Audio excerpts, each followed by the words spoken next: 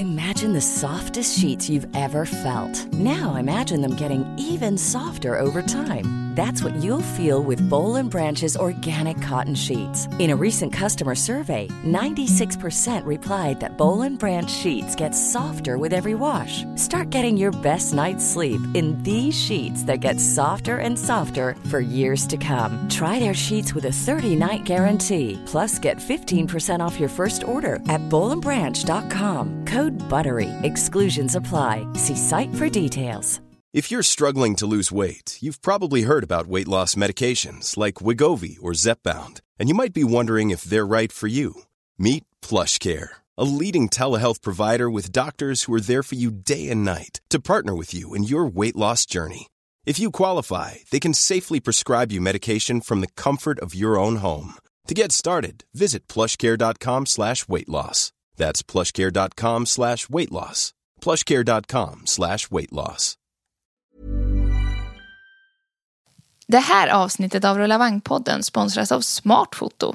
Med koden RULLA2019 får du 40% rabatt när du handlar för över 150 kronor. Och det bästa av allt, du kan använda koden hur många gånger som helst. Adressen är smartfoto.se och koden är RULLA2019. Nytt år, nya frågor. Hur kan jag få min bebis att sova längre på dagen? Och när ska jag få sova längre än 2-3 timmar i sträck på natten? Hur hanterar jag trots och ständiga konflikter med mitt barn? I det här avsnittet av Rullavagn-podden hör du expertens bästa svar. Vi kommer också hinna prata om barn som skriker, barn som bara vill vara hos mamma eller pappa och när barn är redo för barnvakt. Rulla introlåten.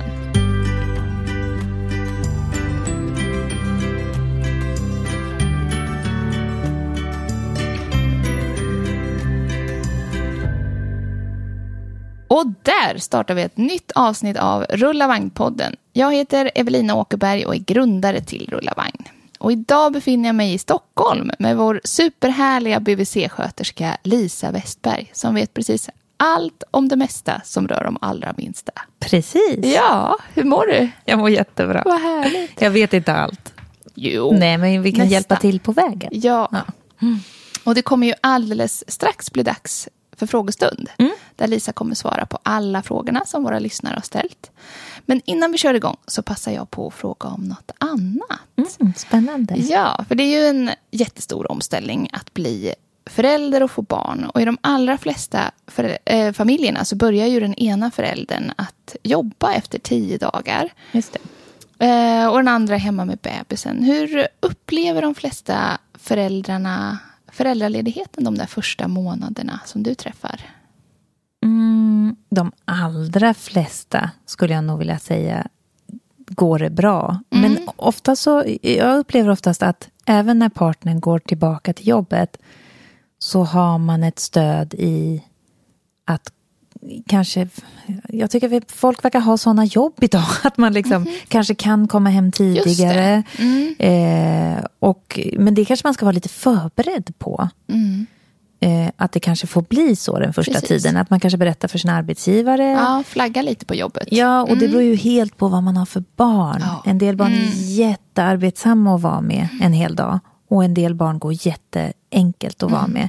Men jag brukar tipsa föräldrar i att ha på radion hemma, ha på tvn så man hör röster. Och om man kan träffa någon, det beror på vad man har för behov såklart. Precis. Men att efterfråga det och säga till om man har någon förälder själv eller jag vet inte vilka personer som finns i ens omgivning får man ju tänka till själv som kan komma hem och hålla sällskap och hålla bebisen en stund så man kan göra någonting annat. Kanske ta en dusch eller något annat sånt där som man tycker är lite extra härligt. Verkligen. Och har man haft en väldigt jobbig förlossning och jobbig ätstart med barnet så tycker jag att det är jättebra och egentligen tycker jag det är för alla om man kan vara hemma längre än de här 10 dagarna. Precis, att man tar lite extra dagar där i början. Det märker jag jättetydligt att de föräldrarna som kan det för att det kanske sammanfaller med semester till exempel. Eller att man har sparat semester, att man har planerat lite för att det här barnet ska komma. Att man kan vara 2 i början. Det ger jättemycket. Och är man bara en förälder, att man försöker få in någon annan som kan hjälpa till. Vardagen måste ju fungera. Såklart. Men man behöver mycket stöd i början. Och finns det 2 föräldrar så kanske man till och med ska ta ut den här gemensamma föräldraledigheten. Inte allt, men att använda lite av den. För att få de första 6 veckorna som ändå, även om man har en jättelugn och fin liten bebis. Det så är intensivt alltså. Lite stökigt och omställning. Precis. Och man förstår inte riktigt varandra ännu. Bebis och vårdnadshavare. Ja, vi startade ju Rulla Vagn just för att man lätt skulle kunna hitta andra föräldrar som bor nära och har barn i samma ålder. Så att man kan bolla det där kaoset lite. Hur viktigt tror du det är att försöka träffa vänner? Jätteviktigt, tror jag att det är. Därför att precis som du säger, man får bolla, man får spegla, man får höra att folk upplever samma.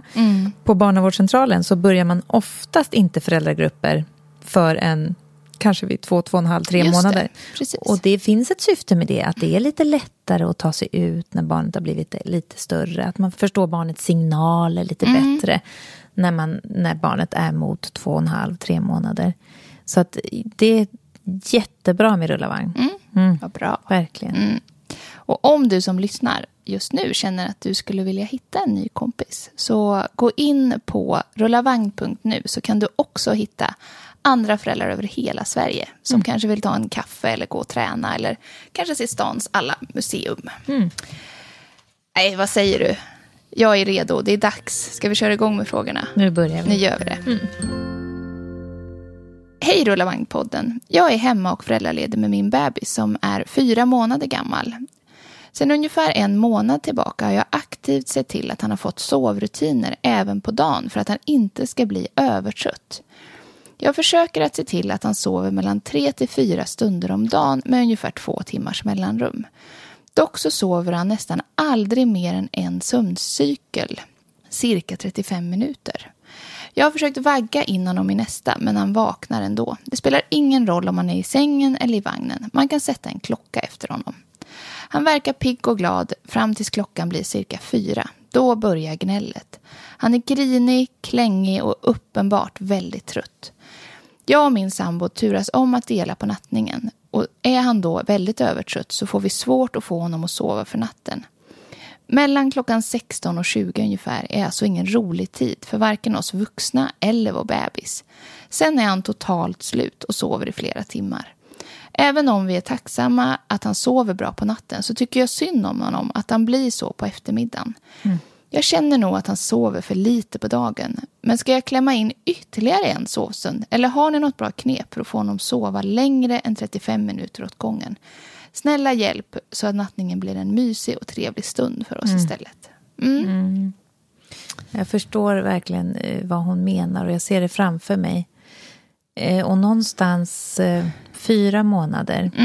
Och han sover ju då, ska vi se, 35 minuter 3-4 gånger om dagen. Så det är ju ungefär 2 timmars sömn totalt på dagen. Alltså, är det tillräckligt för en så här liten bebis? Ja, absolut. Men sen så, visst, bebisen är säkert lite gnällig för att bebisen skulle behöva sova mer. Men det kanske inte går att få honom att sova mer. Så att jag tycker inte vi pratar om tider. Utan får barnet sova, jättebra. Får barnet en liten paus, jättebra.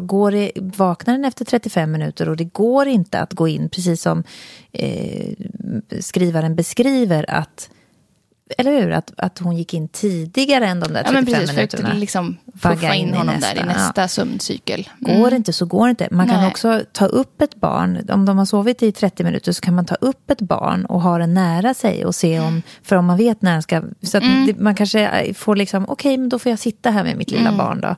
Och så får jag lyssna på en podd eller på radio eller för att få barnet att sova lite längre. Precis. Så kan man testa lite. Men då måste man ju ställa sig in på det. Att då kanske man får sitta med barnet på magen. Och så kan man njuta av det. Kan man inte njuta av det, då får barnet vakna upp. Och så får man köra på och så får nästa 35 minuters komma.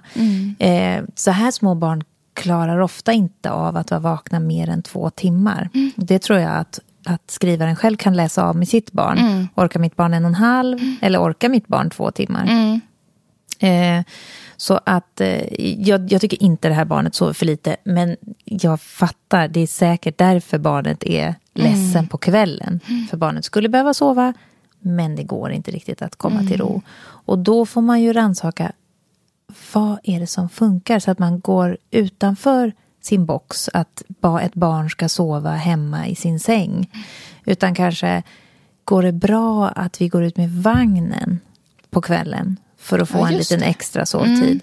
En del föräldrar, det låter ju kanske märkligt, men går det så går det. Åker ut med bilen. Ja, men precis. Kan man åka en liten stund där. kan man sova en liten stund om man nu har bil. Det är inte så bra för vår miljö i och för sig. Nej, just det. Men man får ju tänka att det här lilla barnet här behöver komma i första rummet. Så något slags sätt, vad det nu kan vara. Sova sele. Men sen tänker jag faktiskt också så här, att man med ett 4 månaders barn börja gå och lägga sig. Man kan testa det. Och då får man gå och lägga sig tillsammans med barnet tidigt. Och då kanske det tar 45 minuter, en timme innan barnet kommer till ro. Och så får man ligga där tillsammans med barnet en period för att barnet ska lära sig att gå och lägga sig. Och då kanske det är klockan 20. Just det. Och så får man tänka så här att okej, nu gör jag den här insatsen. Och för att försöka lära mitt barn för framtiden. Så då kan det ju kännas lite tråkigt att man under 1 eller kanske 2 veckor. Precis, missar kvällarna lite. Ja, precis. Att man får uppoffra den tiden för att det ska bli mycket bättre. Precis. Kanske då, vilken tid var läggningstiden? Ska vi se. Hon skriver ju mellan 16 och 20. Så det är nog ungefär vid 8 som man lägger sig. Just det. Det är en bra tid för ett 4 månaders. Men kanske att man inte... Jag tycker inte man ska satsa på att lägga barnet klockan 4. För då blir det ju jättetråkigt. Det tror inte jag att de gör heller. Nej. Men att kanske vi... Men det låter ju inte som att han sover någon gång mellan 16 och 20. Nej, och antagligen så äter barnet där och slappnar av och sover lite grann. Tar en liten powernap. Ja. Så att jag tror inte att barnet är vaken. Även om man upplever det som att det inte är en... Man kan ju undra så här, vad är sömn? Och ofta tänker man att sömn är när man ligger och sover själv. Utan sin förälder. Då börjar man som förälder räkna sömntid. Men sömn kan ju vara vid ett matningstillfälle. Barnet kanske till och med äter och sover. Och sömn kan vara nära en förälder, i ett bärsele. Så att hur man får till sömnen spelar ingen roll. Ska man också tänka lite, nu är den här bebisen 4 månader. Alltså där någonstans vid 5-6 månader så känns det, tycker jag, som att de flesta bebisarna automatiskt börjar att sova lite längre. För att man tar bort något sovpass och det liksom kanske löser sig av sig själv. Lite av sig självt. Kan det vara så? Så kan det absolut vara. Och så är det med många barn, och med vissa barn funkar det inte så. Nej. Så att det är ju absolut ha is i magen om man känner att man klarar det. Och liksom låta det bero och tänka att nu är säkert mitt barn inne i en liten närhetsprövande tid eller någon slags utvecklingsfas eller, och se om det ger sig. Det kan man absolut prova. Men om det inte har gett sig vid 6 månader, då kanske man ändå ska börja testa lite olika grejer faktiskt. För att se vad som funkar på ens barn. Precis. Har vi svarat på frågorna nu? Jo, men det känns så. Kan du inte sammanfatta lite vad du sa här nu? Ja, att det är jättebra som skrivaren beskriver det här. Att försöka få in lite rutiner på dagen. Även om barnet bara sover. En del barn gör det. Och en sömncykel är oftast 35-40 minuter hos barn. Så det är inget konstigt. Och går det inte att vagga in i nästa, vilket jag tänker att ändå plocka upp barnet och se. Kan barnet fortsätta att sova när den är hos en förälder? Då sover ju barnet lite längre och då är det meningen att den inte ska bli sen så ledsen på kvällen. Och som vi brukar säga, den första sömnen efter en nattsömn ska vara ganska tidig efter ens uppvaknande. Just det. För att 1,5 timme någonting. Ja, 1,5 timme. Exakt, för barnet, även om den har sovit bra på natten, har barnet drömt mycket. Så att de behöver bearbeta, behöver sova igen. De behöver vila upp sig efter natten. Exakt. Så det behöver de. Och börja där någonstans. Och det är svårt i den här 4 månadersåldern, precis som du säger. Vid 6 månader, då klarar de flesta barn att sova 3 gånger om dagen. Så det är en lite knepig period. Så har de lite tålamod så tycker jag nog som du säger att vänta in och tänk att det kommer ge sig.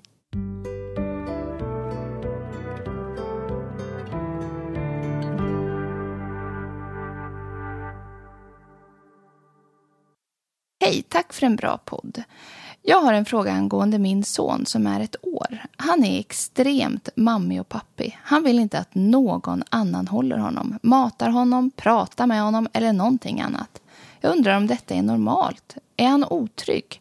Jag vill kunna lämna bort honom till mor- och farföräldrar någon gång då och då. Men det går inte eftersom han aldrig är nöjd hos dem.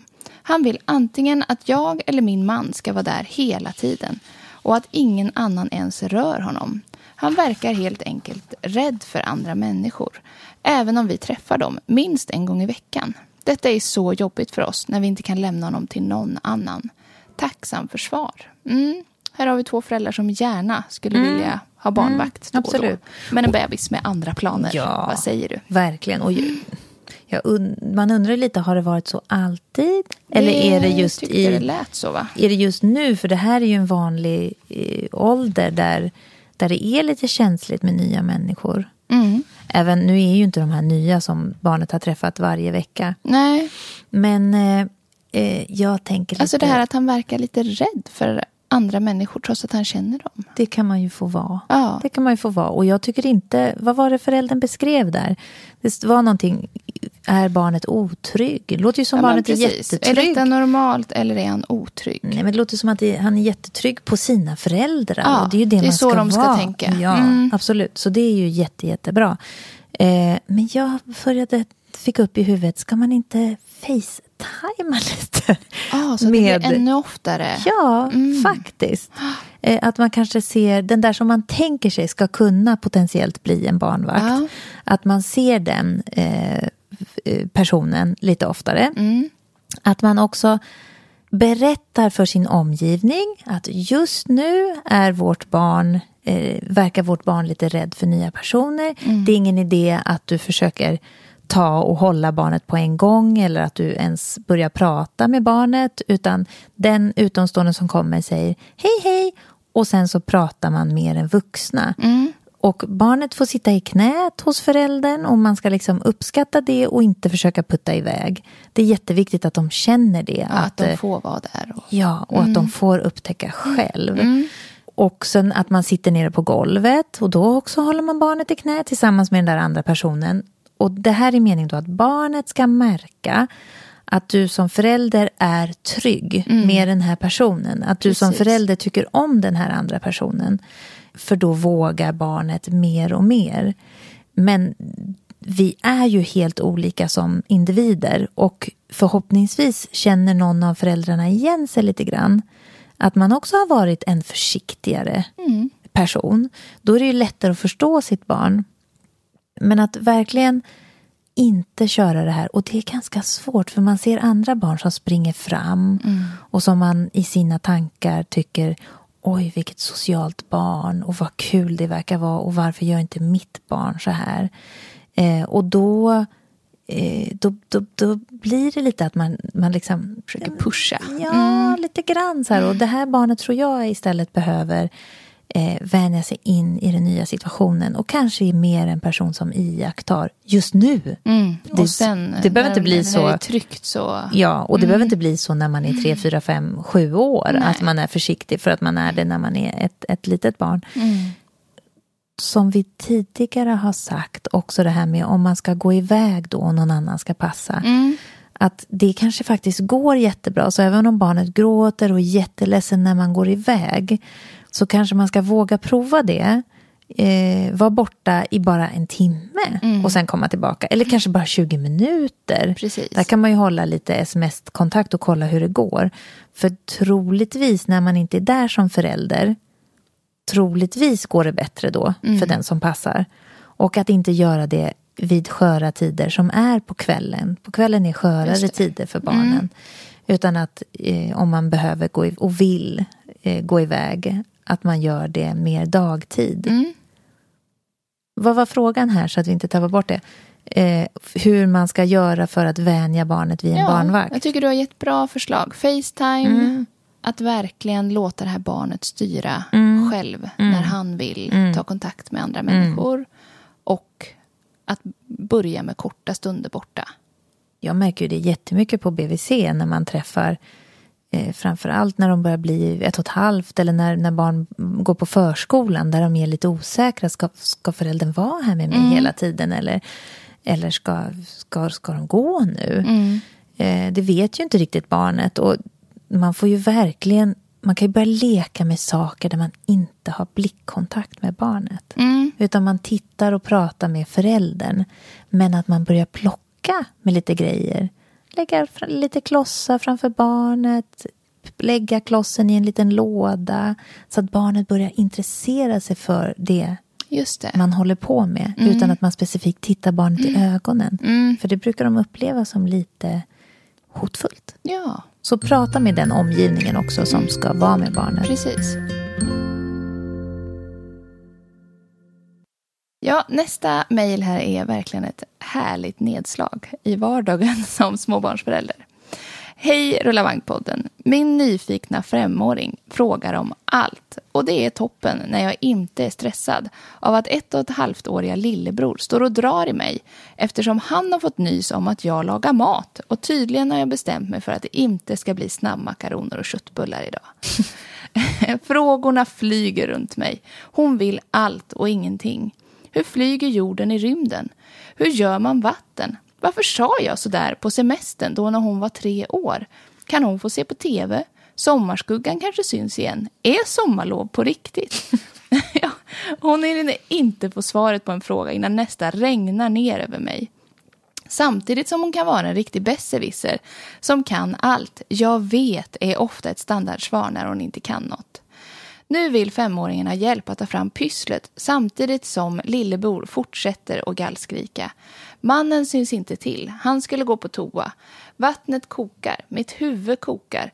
Stressen bubblar och jag vill bara gå undan och vara med mig själv en stund. Gå ut en promenad eller kanske bara blunda, sova. Varför blev det inte köttbullar? 5-åringen lyssnar inte när jag ber henne om saker. Hon vägrar ställa i ordning, vägrar hjälpa till i familjen och maten är alltid äcklig. Även när vi väljer mat som hon alltid äter. Det enda som funkar är att hota med att hon inte får gå till förskolan om hon inte gör det nu. Det enda kommunikationssättet som fungerar utöver det är att säga till på skarpen med något förhöjd stämma. Jag vill kunna mysa, kommunicera och komma överens med mina barn. Kunna ta det lugnt, hinna laga mat och vara en hjälpsam och glad och närvarande mamma. Finns det någon handbok? En manual som säger om A inträffar, gå vidare till procedur C1. Jag försöker lösa alla konflikter från hennes sida med kramar. Och då lugnar hon oftast ner sig så att det går att prata och komma överens. Men mitt i matstressen och stressen till föris hinner jag inte alltid det. Vad ska jag göra? Ja, finns det en handbok? I så fall vill jag jättegärna ha den, Lisa. Den vore ju bra. Ja, och varför finns det inte det? Men det måste inte vara. Varför inte finns det måste ju vara för att vi är så himla olika. Ja, alla klart. barn är så himla olika. Men det dök upp flera saker i mitt huvud. Pizza var en sak som dök upp i mitt huvud.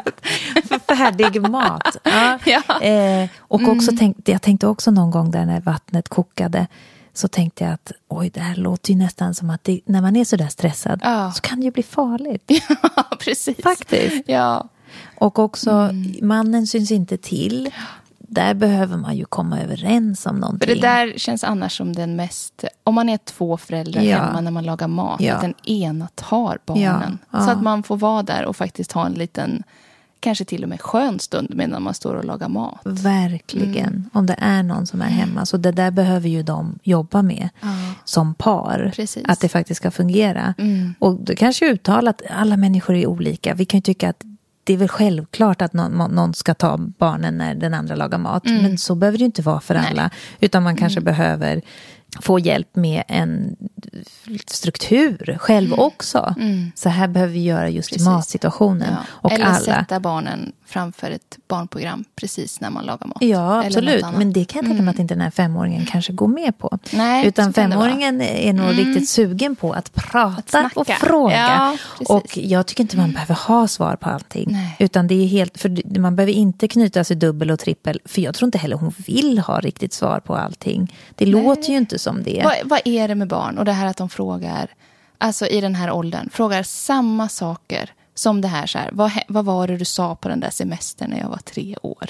Alltså, och det kan de fråga många gånger. Ja. Bearbetar de saker på det sättet, eller? Ja, det tror jag. Och också är det ju helt fantastiskt att de kan komma ihåg men precis. Saker. Och bara fästa sig på en sån där... Ja, och sen är det väl också så att det dyker upp åter och återigen i hennes huvud. Och så är det ju en bra strategi då att faktiskt få ur sig det. Ja, så att just den där grejen på semestern, den skulle ju vara rolig kanske att rita. Just faktiskt, att bearbeta. För nu vet vi inte vad det handlade om eller vad det var för någonting och varför sa du sådär. Så att det skulle man ju kunna göra som en kul grej i en lugn stund. Men jag tycker verkligen att den här mamman inte ska ha svar på allting. Och en intressant sak utan att bli arg kan ju vara att säga, jag vet inte. Jag tycker att det är jätteroligt på BVC när barn frågar saker. Att säga, oj, det vet faktiskt inte jag. Och alltid så vänder de sig till sin förälder. Ja. Det är ju så att barn tror, och även om jag sitter där som en vuxen, så tror man att föräldern vet allting. Det är ju helt fantastiskt. Ja, visst är det. Ja, det är helt underbart. Ja. Men man får som förälder säga, jag vet inte. Nej. Jag brukar fråga, vad tror du? Ja, absolut. Så får de stå där och prata en stund. Det är ju en jättebra fråga. Och just för den här, och 5-åring, då är man väldigt självsäker. Och det är ju coolt. Man undrar ju egentligen när det försvinner. När slutar vi att vara så självsäkra och veta allting? Ja. Så att jag förstår att mamman kan känna ett litet sting ibland. Varför vet hon allting? Eller, varför ska jag svara när hon ändå vet? Men, och så är det ju stunden. Men när man reflekterar över det, så kan man ju tänka sig att det är härligt.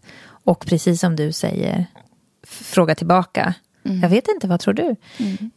Och också föreslå. Om det är så, för till exempel om det inte finns någon annan hemma, då kan man ju också ha ett batteri där man kan föreslå. Nu behöver jag laga mat, vad kan... Mom deserves the best, and there's no better place to shop for Mother's Day than Whole Foods Market. They're your destination for unbeatable savings, from premium gifts to show-stopping flowers and irresistible desserts. Start by saving 33% with Prime on all body care and candles. Then get a 15-stem bunch of tulips for just $9.99 each with Prime. Round out Mom's menu with festive rosé, irresistible berry chantilly cake, and more special treats. Come celebrate Mother's Day at Whole Foods Market. Millions of people have lost weight with personalized plans from Noom. Like Evan, who can't stand salads and still lost 50 pounds. Salads generally for most people are the easy button, right? For me, that wasn't an option. I never really was a salad guy. That's just not who I am. But Noom worked for me. Get your personalized plan today at Noom.com. Real Noom user compensated to provide their story. In 4 weeks, the typical Noom user can expect to lose 1 to 2 pounds per week. Individual results may vary. Du göra. Och har man förberett det, vad kan den här 5-åringen göra själv? För att ta fram pysslet, det verkade som att hon inte riktigt kunde göra det själv. Så då kan man ju fundera så här, vad kan den här 5-åringen göra själv? Och vad kan jag föreslå? Jag fick upp sopa. Kan du sopa lite där? Eller skära lite gurka. Ja, eller eller stapla toalettrullar på varandra. Precis. Eller lite sådär, vad kan den här barnet klara av? Att man tänker ut det lite innan och har lite sådana där life savers. Precis. Och det är helt okej att säga att du får göra någonting annat medan jag lagar mat. Precis. Det är inte så lätt, men man kan ju prova det. Precis. Det här som hon beskriver, just det här att lösa konflikterna i de här lite stressade situationerna när man lagar mat, man ska iväg till förskolan. Precis, jättebra. Och hon har ju också en 1,5-åring som såklart kräver och drar i benen där. Ja, precis. Alltså, bara generellt, så här, vad ska man tänka på i så här lite konfliktlösning med sina barn? Man ska tänka att när man har blivit arg och det har blivit fel, så tar man inte upp det i situationen och behöver inte diskutera det, utan att man gör det till exempel vid läggning när det är en lugn stund. Eller när man sitter vid matbordet och har en lugn stund. Då kan man säga: vad tokigt det blev. Förlåt att jag höjde rösten. Eller inte, jag menar, det får man väl göra. Men förlåt att jag skrek. Och man ska alltid respektera barn. Man ska inte kränka barn. Så att man ska inte säga dumma saker till barn. Och man ska inte göra dumma saker till barn. Men man kan ju tycka att deras handlingar inte är bra. Men det är väl det man måste försöka få fram. Jag tyckte inte om när du säger att barnet har vält ner alla, böcker i vardagsrummet. Hade dragit ner dem för att de var arga. Då kan man ju säga så här: gud, det där, när du välter ner alla böcker, så det gör vi inte i vår familj. Eller jag blev lite irriterad när du hällde ner alla böcker. Det var knasigt. Men inte att 5-åringen är irriterande eller knasig. Nej, utan det de gör, att fokusera på det. Precis. Så att och konflikter kan inte alltid lösas i stunden. Vi har ju man pratat får prata lite om det om det här efteråt. också, att 5-åringar kanske är lite stora för det, jag vet inte, men att så här tydligt förbereda, som när man ska iväg till förskolan, vad som ska hända och sådana där saker. Nej, men det är ju bra, för vi vet ju inte vad det här är för 5-åring. Och vad den här 5-åringen behöver för någonting. Så att det är väl jättebra att göra det. På något sätt säga att det här som du beskrev där med laga maten till exempel, om man nu tycker om att titta på en liten snutt på tv eller iPad, att man kan tänka sig, men det här tar 20 minuter, och att man kan välja ett program som tar 20 minuter. Precis. Och sen är det ju många 5-åringar som faktiskt tycker om att duka och lägga fram gaffel och kniv. Ja. Det lät ju lite som att den här 5-åringen inte riktigt ville det. Men om vi generaliserar så är det jättebra. Att de oftast tycker om. Och oftast tycker också om att hjälpa syskonet. Kan du vara snäll att, vad det nu är för någonting, ge lilla syskonet ett päron. Nej, men vad det nu är man ska göra för någonting. Precis. Ofta gillar 5-åringar det. Men det verkar inte riktigt i stunden. Men det är ju väldigt, som vi sa från början, att diskutera fram ett samarbete. Och att den här föräldern som står och lagar mat verkar ju också behöva lite egen tid. Lite samarbete mellan de här två vuxna i familjen kanske. Exakt, och också att hon får någon slags egen tid. Precis. Utan alla frågor. Precis. Men vi ser fram emot också när du skriver den här handboken till oss. Absolut. Med barn i den här åldern. Självklart. Vad kul att du lyssnar på Rulla Vagn-podden igen. Och jättekul att så många har hittat till vår podd och skickat in frågor till våra experter. Jag som pratar heter Evelina Åkerberg och är grundare och vd på Rulla Vagn, som är Sveriges största mötesplats för småbarnsföräldrar. Jag och min man startade Rulla Vagn för att göra det enklare att hitta vänner under föräldraledigheten. Och nu besöker närmare 100 000 föräldrar rullavagn.nu varje månad för att hitta nya kompisar.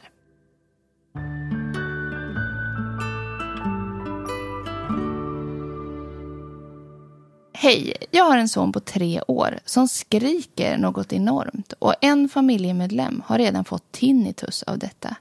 Det här började förra året och vi har försökt med alla råd och tips på hur man kan få slut på det. Nu skriker han tills han själv tröttnar. Det händer även när vi är i butiker, åker kommunalt eller i bilen. Han kan börja skrika precis när som helst. Jag säger till honom att han måste sluta och att det irriterar andra. Men då skrattar han bara istället, som att det vore roligt. Eftersom han skriker hela tiden har vi själva nästan börjat skrika när ingenting annat hjälper. Det händer också att han slåss och nyper andra med flit. Älskar ju min son av hela mitt mammahjärta.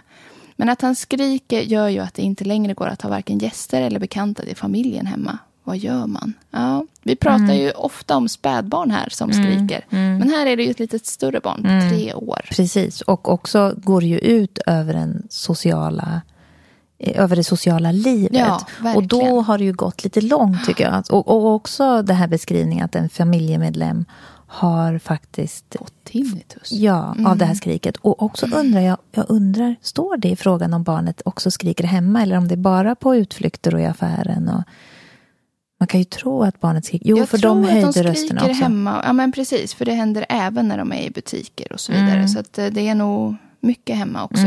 Och förskolan undrar man ju. Vad säger de på förskolan? Skriker barnet där också? Och också låter det som de skriker högt. Då blir det ju att man ökar sin egen stämma. Ja. Det ska man ju försöka undvika.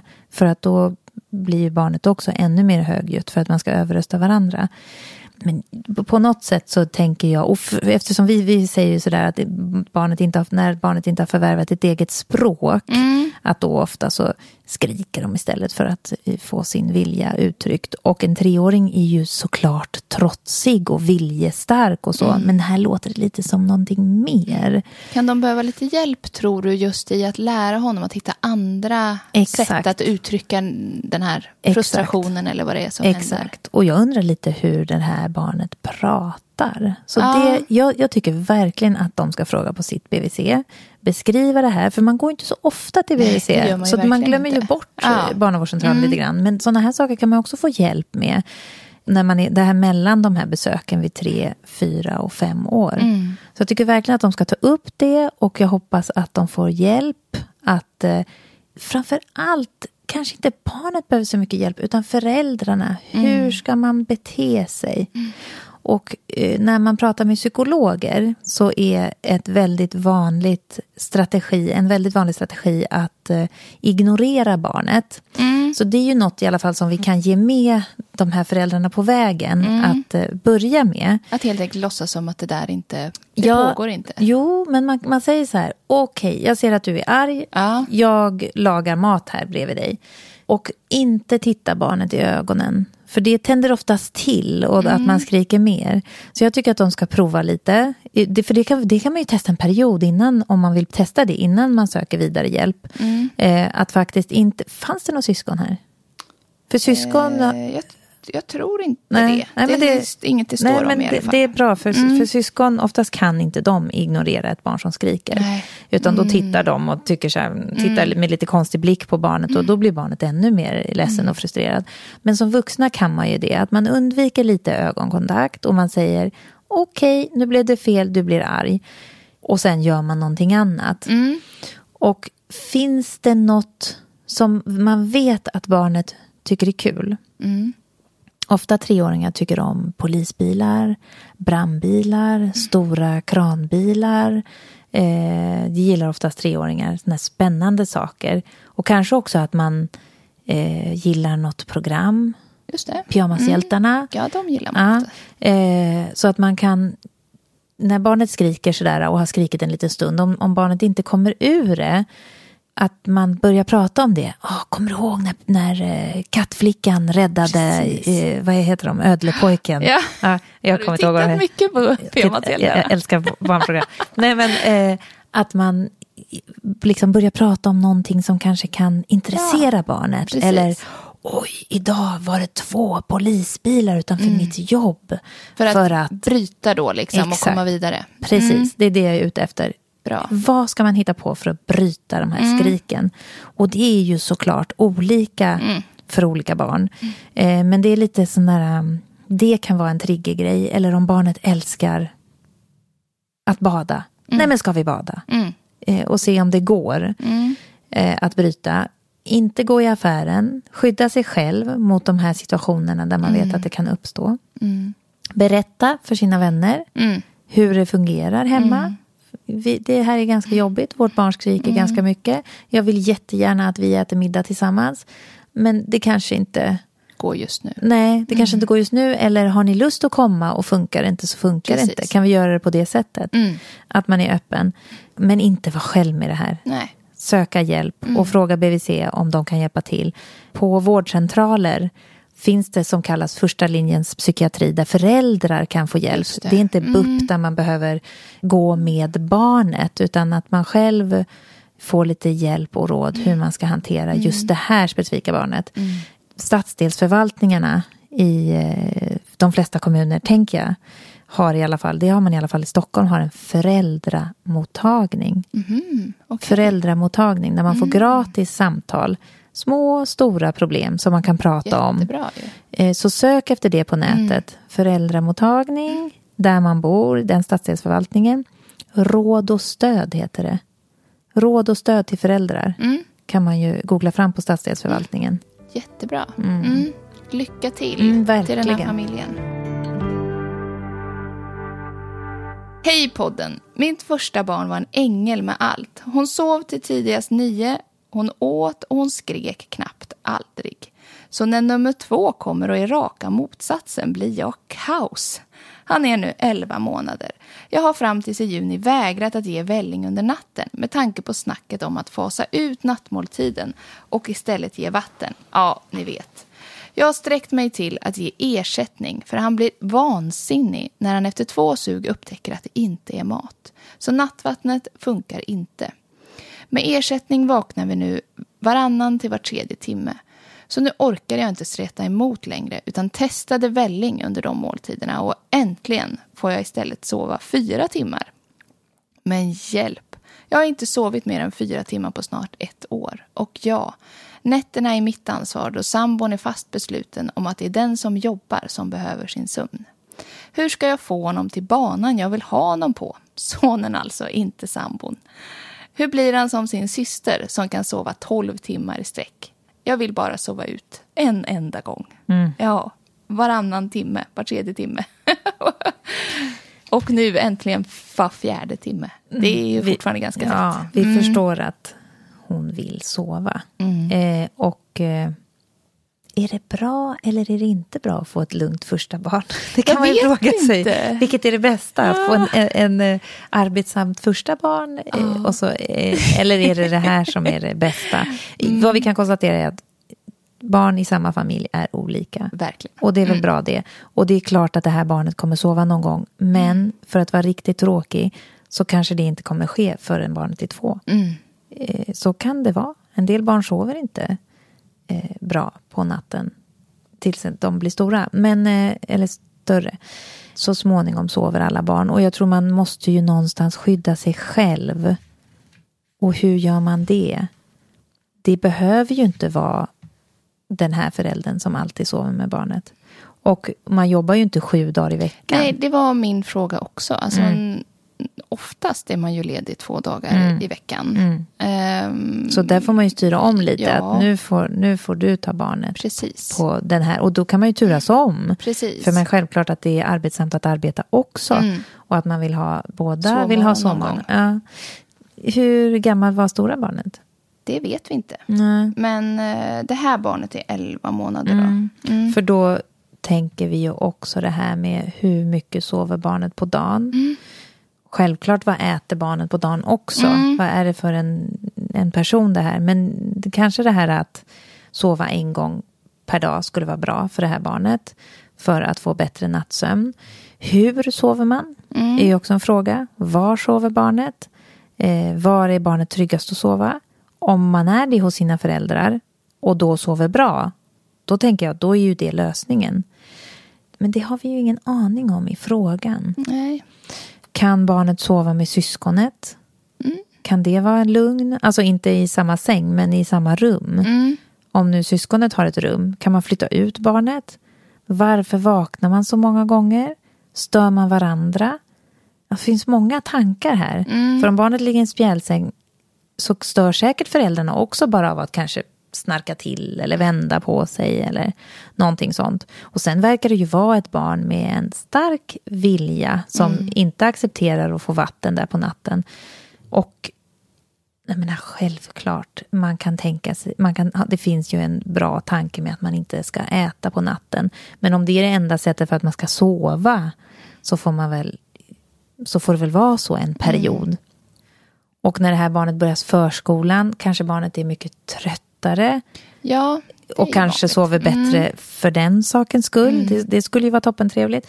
Men en sömn om dagen är ju en grundplanka. Yeah. Kan man ge 300 välling innan barnet ska sova?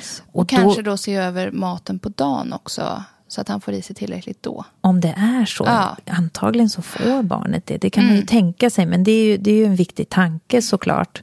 Och det där med att trappa ut och så, jag tror inte att barnet sover bättre av att det är skillnad mellan välling och ersättning. Det är ju liksom lite mer stärkelse i välling, och då tänker vi att då kanske barn ska sova lite längre. Men om man nu ska trappa ut där, som man pratar om vatten, och då blir barnet jätteargt, då kan man ju bara ha mindre välling i flaskan. Om det nu är så att man vill trappa ut på det sättet. Men är det ett barn som äter bra på dagen, då kan lilla barnet inte vara hungrigt på natten. Nej. Förutom en gång då, om vi säger så. Men det finns ju, är det här det som funkar, så är det som funkar. Och då får väl barnet äta välling då. En 1-åring kanske kan ta en flaska själv till och med, om man ligger i sin säng. Man kanske liksom, om man har en spjälsäng. Precis, bara stoppa ner den där och så får han äta. Ja, så kan det ju vara. Och då behöver man ju inte ha en hel flaska. Men jag tycker det är lite svårt att svara, för vi vet lite för lite. Men den här personen kanske kan skicka in en uppdatering. Och en utökad beskrivning. Precis. Och byta föräldraledighet. Då är det plötsligt hon som jobbar. Ja, och får sova. Det är en fundering. Ja.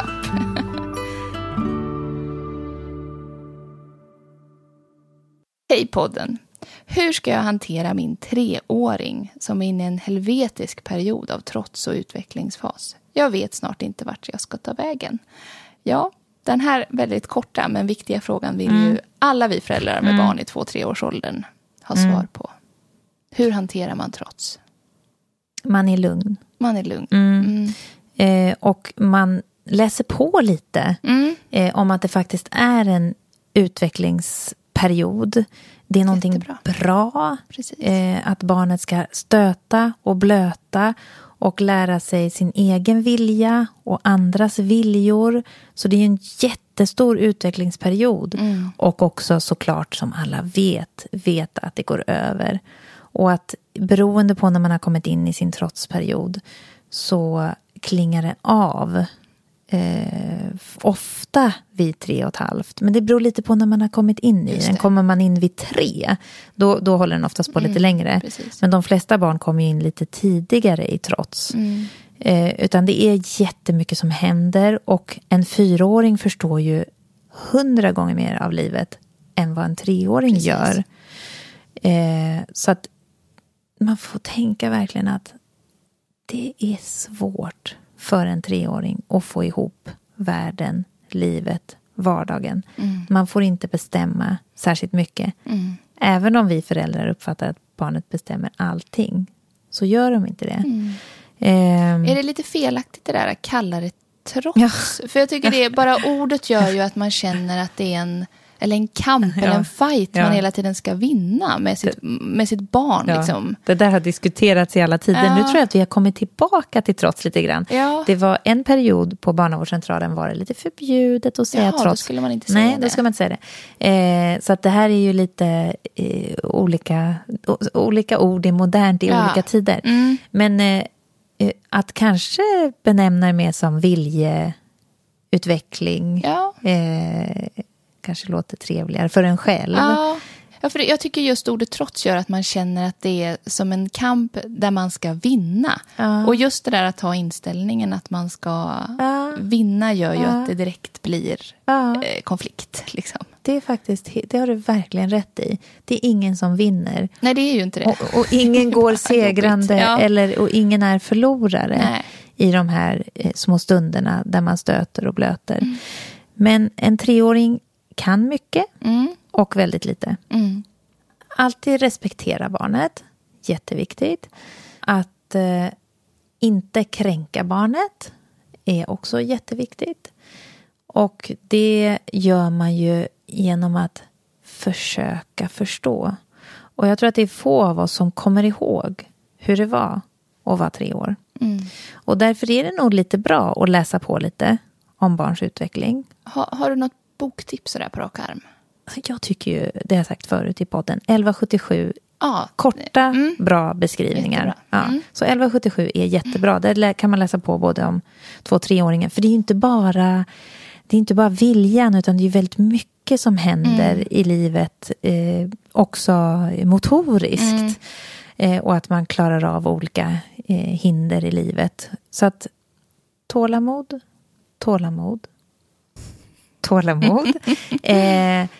Låta barnet bestämma det som man kan låta dem bestämma. Till exempel var ketchupen ska vara på tallriken. Det kan vi ju respektera. Behöver inte bara hälla på ketchupen, utan vi kan fråga först. Lite sondera sådär. Går det bra att makaronerna är här?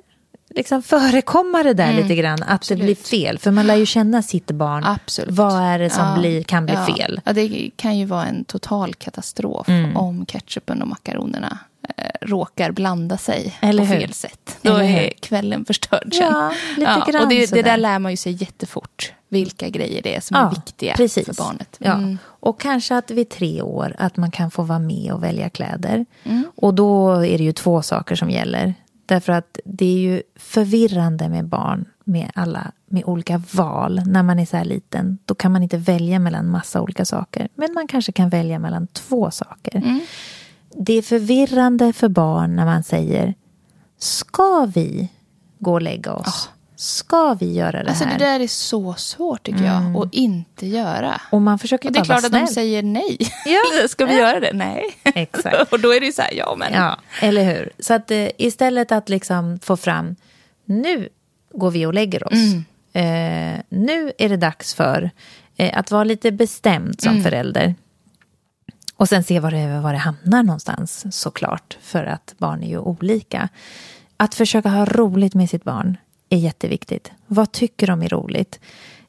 Att klä ut sig. För sådana saker gör man ofta på förskolan. Sen kanske man inte har hemma en liksom stor låda med massa utklädningskläder. Men att sätta på sig en slips kan ju bli en utklädning. Att man gör roliga saker med barnet. Så att man kommer ihåg det där också. Inte bara kommer ihåg när vi bråkade kring. Eller när vi liksom, allting som var tråkigt.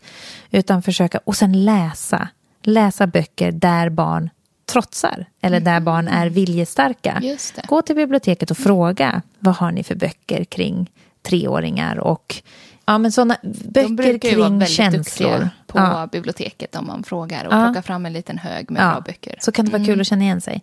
Och att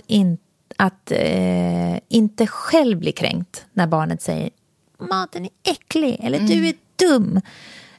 Att man då försöker förstå att det här är inte något som barnet menar egentligen. Utan att kanske överraska barnet med att inte ge tillbaka. Nej men så där får inte du säga.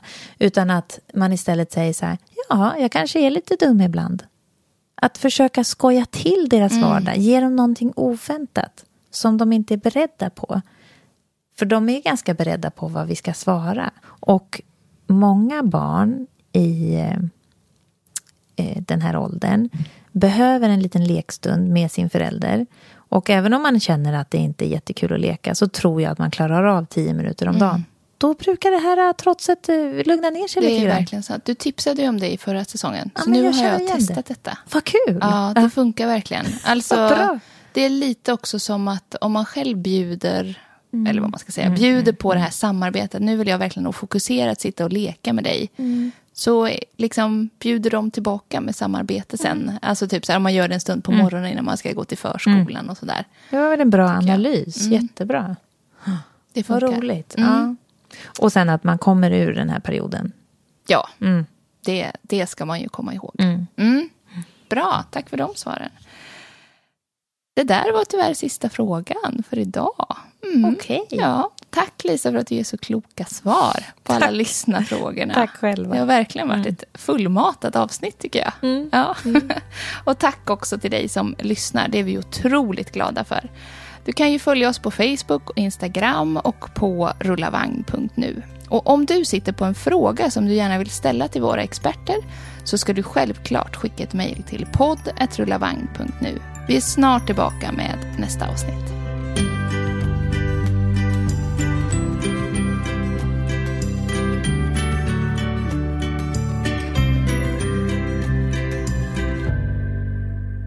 Det här avsnittet av Rullavagn-podden sponsrades av Smartfoto.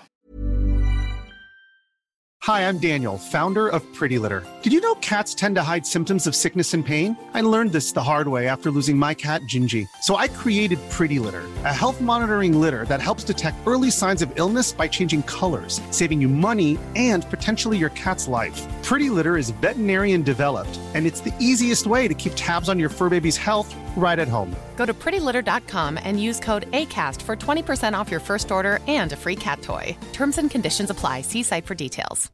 Imagine the softest sheets you've ever felt. Now imagine them getting even softer over time. That's what you'll feel with Boll & Branch's organic cotton sheets. In a recent customer survey, 96% replied that Boll & Branch sheets get softer with every wash. Start getting your best night's sleep in these sheets that get softer and softer for years to come. Try their sheets with a 30-night guarantee. Plus, get 15% off your first order at bollandbranch.com. Code BUTTERY. Exclusions apply. See site for details.